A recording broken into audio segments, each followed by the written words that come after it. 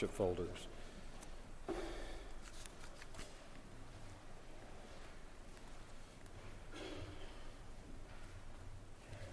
Today we're going to look at another parable, this one called the parable of the workers in the vineyard.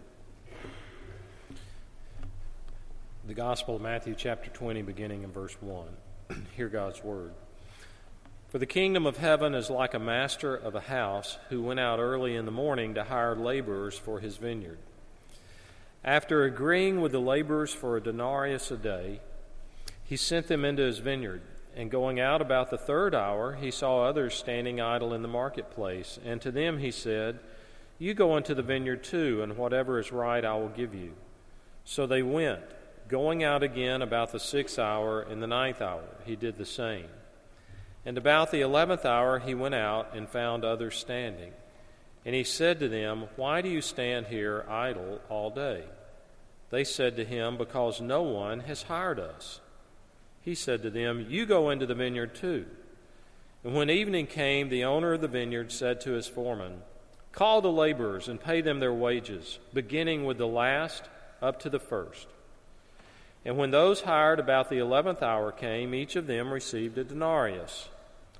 Now when those hired first came, they thought they would receive more, but each of them also received a denarius. And on receiving it, they grumbled at the master of the house, saying, These last worked only 1 hour, and you have made them equal to us, who have borne the burden of the day and the scorching heat. But he replied to one of them, Friend, I am doing you no wrong.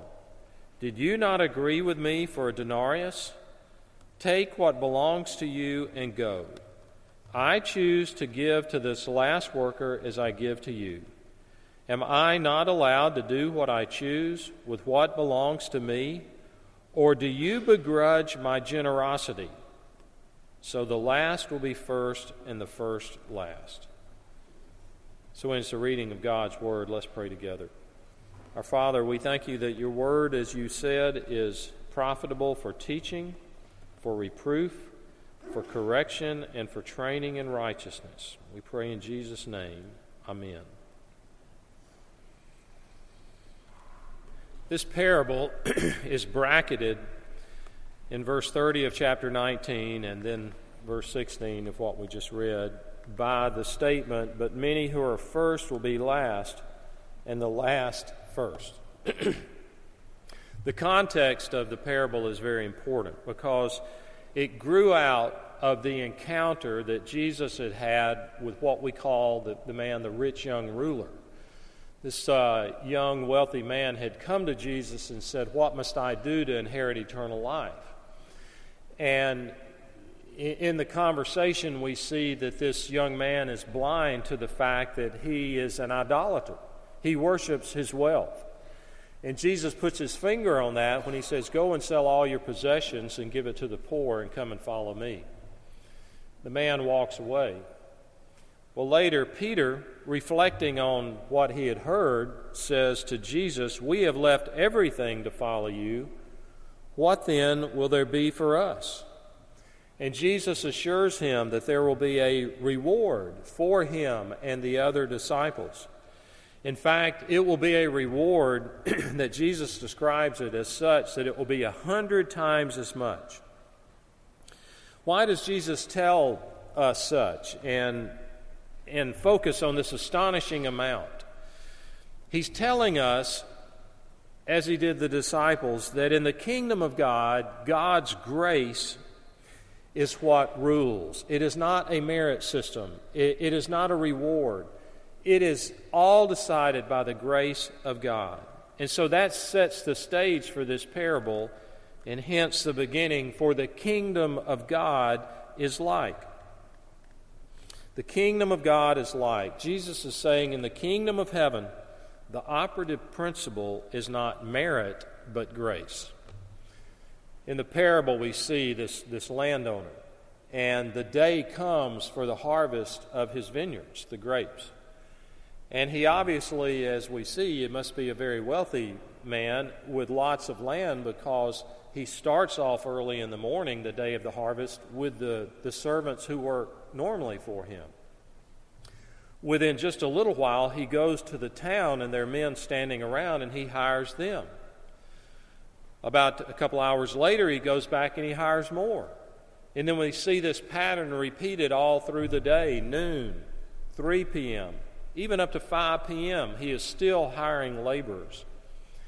And all he had done is say, I will pay a fair amount, though the first group had agreed to work for what was a common wage in that day, a coin called a denarius, which amounted to a day's work. And so as they come, he tells them to line up based on those who started the day toward the end, he was going to pay first. And he pays the workers, beginning with those who were hired last, and he pays them all the same amount. And the workers who have been out in the heat, in the sun, working all day, are not happy. And they say, we worked hard all day long. We were out there sweating in the heat, and you give us each our denarius.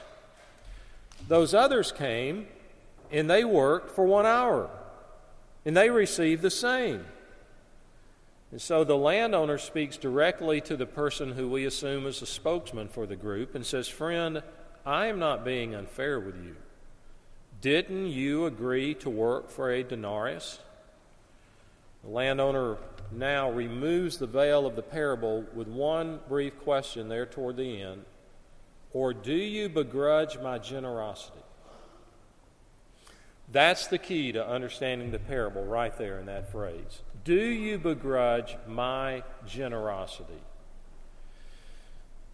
God, obviously, in this is a picture of God and how generous He is. I was thinking earlier this week, I was thinking back through the Old Testament about the generosity of God, and we see it over and over, but just a couple of brief vignettes. Think about the Garden of Eden. There, the original creation, before sin entered the world, and the Bible tells us when God created that garden and He created Adam and Eve and He put them there, it said the Lord God made all kinds of trees grow out of the ground. Trees that were pleasing to the eye and good for food. So God did not just place one tree in the garden, but He put all types of trees that produced all types of fruits, various colors and shapes and sizes. Perhaps they were plums and pears and apples and oranges, all on display.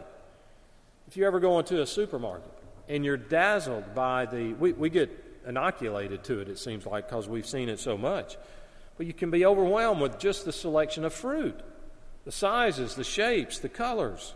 Think what it must have been like for Adam and Eve to have all kinds of trees that were not only delicious to eat, but they were beautiful as well. God could have produced one gray tree with one type of gray fruit, and yet He produces this variety. Why? Because God is generous.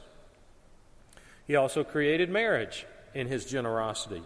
Still, in the opening chapters of Genesis, God sees that Adam is alone, and He says it's not good for the man to be alone. I will make a helper suitable for him. God knew that Adam needed a companion before Adam knew it. And He graciously meets that need. Why? Because Adam asked for marriage before Adam asked for a companion? No. God did it because God is generous. That's His disposition. He anticipated and provided for every need that Adam could possibly have. And then what happened after they sinned? They disobeyed God. Did God suddenly cease to be gracious and just become mean and harsh? No. He dealt mercifully with them. Even in the midst of the terrible consequences of their disobedience, what does God do? In chapter 3, verse 21, it says, God made garments of skin for Adam and his wife, and He clothed them. So right there in the middle of God carrying out the punishment for disobedience as their judge, He takes note of their need for clothes, and He meets that need. God was gracious and generous not because they deserved it or earned it or even asked for it, but because that is who God is. Later in the Old Testament, we see over and over how God delights to do good. In the book of Jeremiah, there's a passage that even if you're not very familiar with the book of Jeremiah, you've heard these verses. It says in chapter 32, "They will be my people, and I will be their God. I will give them singleness of heart and action, so that they will always fear me for their own good and the good of their children after me." Then it says, "I will make an everlasting covenant with them. I will never stop doing good to them. I will inspire them to fear me so that they will never turn away from me. I will rejoice in doing them good and will assuredly plant them in this land with all my heart and soul." So who are these people? What type of people are these that God is saying, I will never stop doing good to them? These must have been fine people of stellar character, asking for God's mercy and always being faithful and always obeying Him. Is that who they were? No, they were like us. You know how they're described earlier? God described them as those who, quote, "have done nothing but evil in my sight from their youth." Nothing but evil in my sight from their youth. So why is God so good to them? Why does He say, I'll never stop doing good? Because God delights to be generous. He delights in doing good. He has a right to show grace. God owes no one anything. You and I probably have obligations. You may own a loan. You may be purchasing a house. You may owe someone something that you promised to do for them. We probably have all sorts of outstanding debts and obligations of various sizes. But God owes no one anything, the Bible tells us. He has no obligations to anyone else. And so the workers in the field, what did they believe? They believed the owner was in their debt. They believed, you owe us. And you owe us more than what you paid those who came here at 5 o'clock in the afternoon to work. We've been here since dawn. You owe us more than a denarius. But the owner rejects that idea. He says, I don't owe you anything other than what I promised. So does God. Imagine, if you will, here in 2019, we're still toward the beginning of the year. Imagine that this year you say, I'm going to obey every traffic law, and I'm going to obey perfectly. You always stay within the speed limit.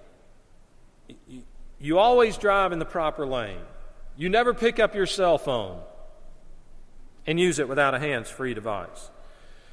You always come to a complete stop at a four-way stop, even if no one's around. I remember my father, who was a judge, saying, Chip, do you know what the difference is between stopping and slowing down? I said, no, what? He said, $120. And yet you always obey every traffic law perfectly. Next January, do you expect to get a bonus check in the mail from the Department of Transportation saying, in great appreciation for all that you've done, we want to reward you for your obedience to the law? No.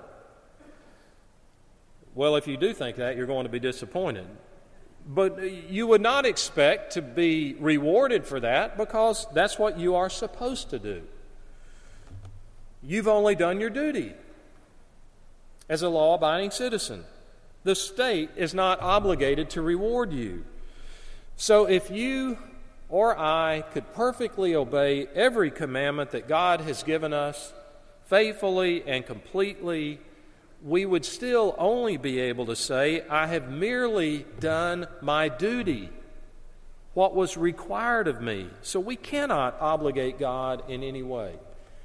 I'm grateful for Terry Johnson, the pastor at Independent Presbyterian in Savannah, and his books, especially his book on the parables. And he, in commenting on this parable, he mentions that we today kind of have a couple of obstacles when we come to this parable as far as appreciating it and understanding it. First is our sense of equality, meaning that what is fair and what is not. Trust me, if you own a business, this parable is not a lesson in labor management. don't try to take this parable into the workplace. That was not the purpose of it. It's talking about the character of God. And so we are very sensitive to what's fair and unfair. And so take a child that's here. And let's say your mama gave you a bag of candy with about 50 pieces in it. We would say, it's your bag of candy. It's yours. It was a gift. You can choose to do with it what you want. You may keep it all for yourself. You may share it with your brothers and sisters. You may go up down that aisle and hand a piece to the first 50 people. But then when the bag runs out, none of these people get any. And none of them should come to you and say, that wasn't fair. You should have given it to me. Why? Because it's your bag of candy to do with it what you want to. And we would all say, that's right. That's correct. So when we come to this parable and we see that the workers that worked 1 hour are paid the same as the workers who worked all day long, 10 to 12 hours, we have a problem with that as well. And we have a problem recognizing the truth that God is not obligated to bless any of us, to give us anything, or to share with anyone. Romans 9:15 says he has mercy on whom he has mercy and compassion on whom he has compassion. So God makes no distinctions. He makes no distinctions based on our request. He makes distinctions, though, based on what he chooses to do as he gives out gifts. He owes no one anything. Now, the second problem we have with appreciating this parable is our own self-righteousness. Let me explain. Imagine a wicked Ebenezer Scrooge type of a man who, through his business, has robbed widows, deprived orphans, and abused people, innocent people, for years. And it's well known. Everyone sees the reality of what this person has done. It's not been kept behind the scenes. He has just run over one type of person, then another. On his deathbed, his spiritual eyes are open. He sees his sin. He hears the gospel of Christ. He repents. He seeks forgiveness. And through the cross, he is flooded with a sense of the grace of God. He receives assurance of his salvation from God, and then he dies. Do we have even just the slightest sense that there is something not quite fair about this? If so, it's because we continue to think of salvation in terms of works and reward. Even Bible-believing Christians who ought to know better, we fall into the trap of thinking that someone like that, somehow deserve something different from what others get. And we think, here's the 11th hour convert, saved at the last minute, and we think, he doesn't deserve to go to heaven, she doesn't deserve to go to heaven. Oh, and we do? But he was so evil. Are we not? He should be punished. Shouldn't we? So do you see the problem this parable is exposing? We perhaps have begun slowly and subtly to think of ourselves as deserving a place in God's kingdom which others don't. And the point of the parable is that participation in the kingdom of God is all of grace, and it is all because of His generosity. And this is true regardless of when one comes to faith in Christ and where one comes to faith in Christ. All who are saved into God's kingdom, whether they are first or last, whether as a child or late in their life, it's all of grace. So have you believed in Christ all of your life and maybe been in church since you were an infant, and you were taught the gospel from the time you were young and you came to embrace Christ as your Savior, and now you have served Him for decades, maybe 30, 40, 50, 60 years? Or perhaps here's the other person that walked through the doors of this church and now is part of God's kingdom within just the past few weeks. Either way, in each case, on every point, in every spectrum, we are here because of God's grace. By grace you have been saved through faith, so no one is superior to anyone else in the kingdom of God from that standpoint. Many who are first will be last, and many who are last will be first. When the mass murderers or the Ebenezer Scrooges experience genuine deathbed conversions, if I am thinking right, then if you are thinking right, we will rejoice. Because God has been generous, and that is His option. I will know that I'm no better than that person, and that their wicked public sins are paralleled only by my private unknown sins. And I'll give thanks that the same grace of God which saved that person also saved me. So let me close with a couple of thoughts. First, a challenge I would put before you, especially if you're young. Do not wait to serve God. Do not think, I'll get in on the 5 p.m. action. I'll wait. I won't get out there in the sun early in the morning and get the grapes. I'll wait until late in the day, since it will be just the same for me. One, you don't know if there will be a later time in the day. I read a story. It says, the way the story goes, this man is walking on a deserted beach, and he comes across a half-covered bowl type thing, a can in the sand, and he picks it up and he rubs it, and boom, a genie appears. And the genie says, "You have one remaining wish." The man, to his surprise, says, I wish for a local newspaper dated 1 year from today. 1 year in the future, I'd like that newspaper. And the genie goes, done, boom, puff of smoke, he's gone. And in that man's lap is a newspaper of his hometown dated 1 year in the future. He immediately turns to the market section to read about the stocks. And he says, great, I can see exactly what these stocks are going to do a year from now. Now I can invest based on this. I'll be rich. I'll be rich. And then he glances across to the other page, and there's the obituaries. And the top name 1 year from there was his. We never know what the future will hold. So do not wait to serve God. Do not wait until the 9th or the 11th hour. Start now. Serve Him now. Rely on Him. Rely on His generosity. And when you come to the end, say not, what am I owed for my service? But rather, what joy it has been to serve such a loving and generous God. Let's pray together. Father, we thank You for Your generosity to us. It's been shown thousands of ways. Some we recognize, most we don't.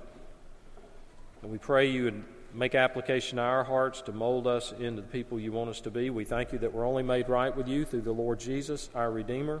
We're blessed to hear the gospel, to our trust be in Christ and Him only, and we pray in His name. Amen.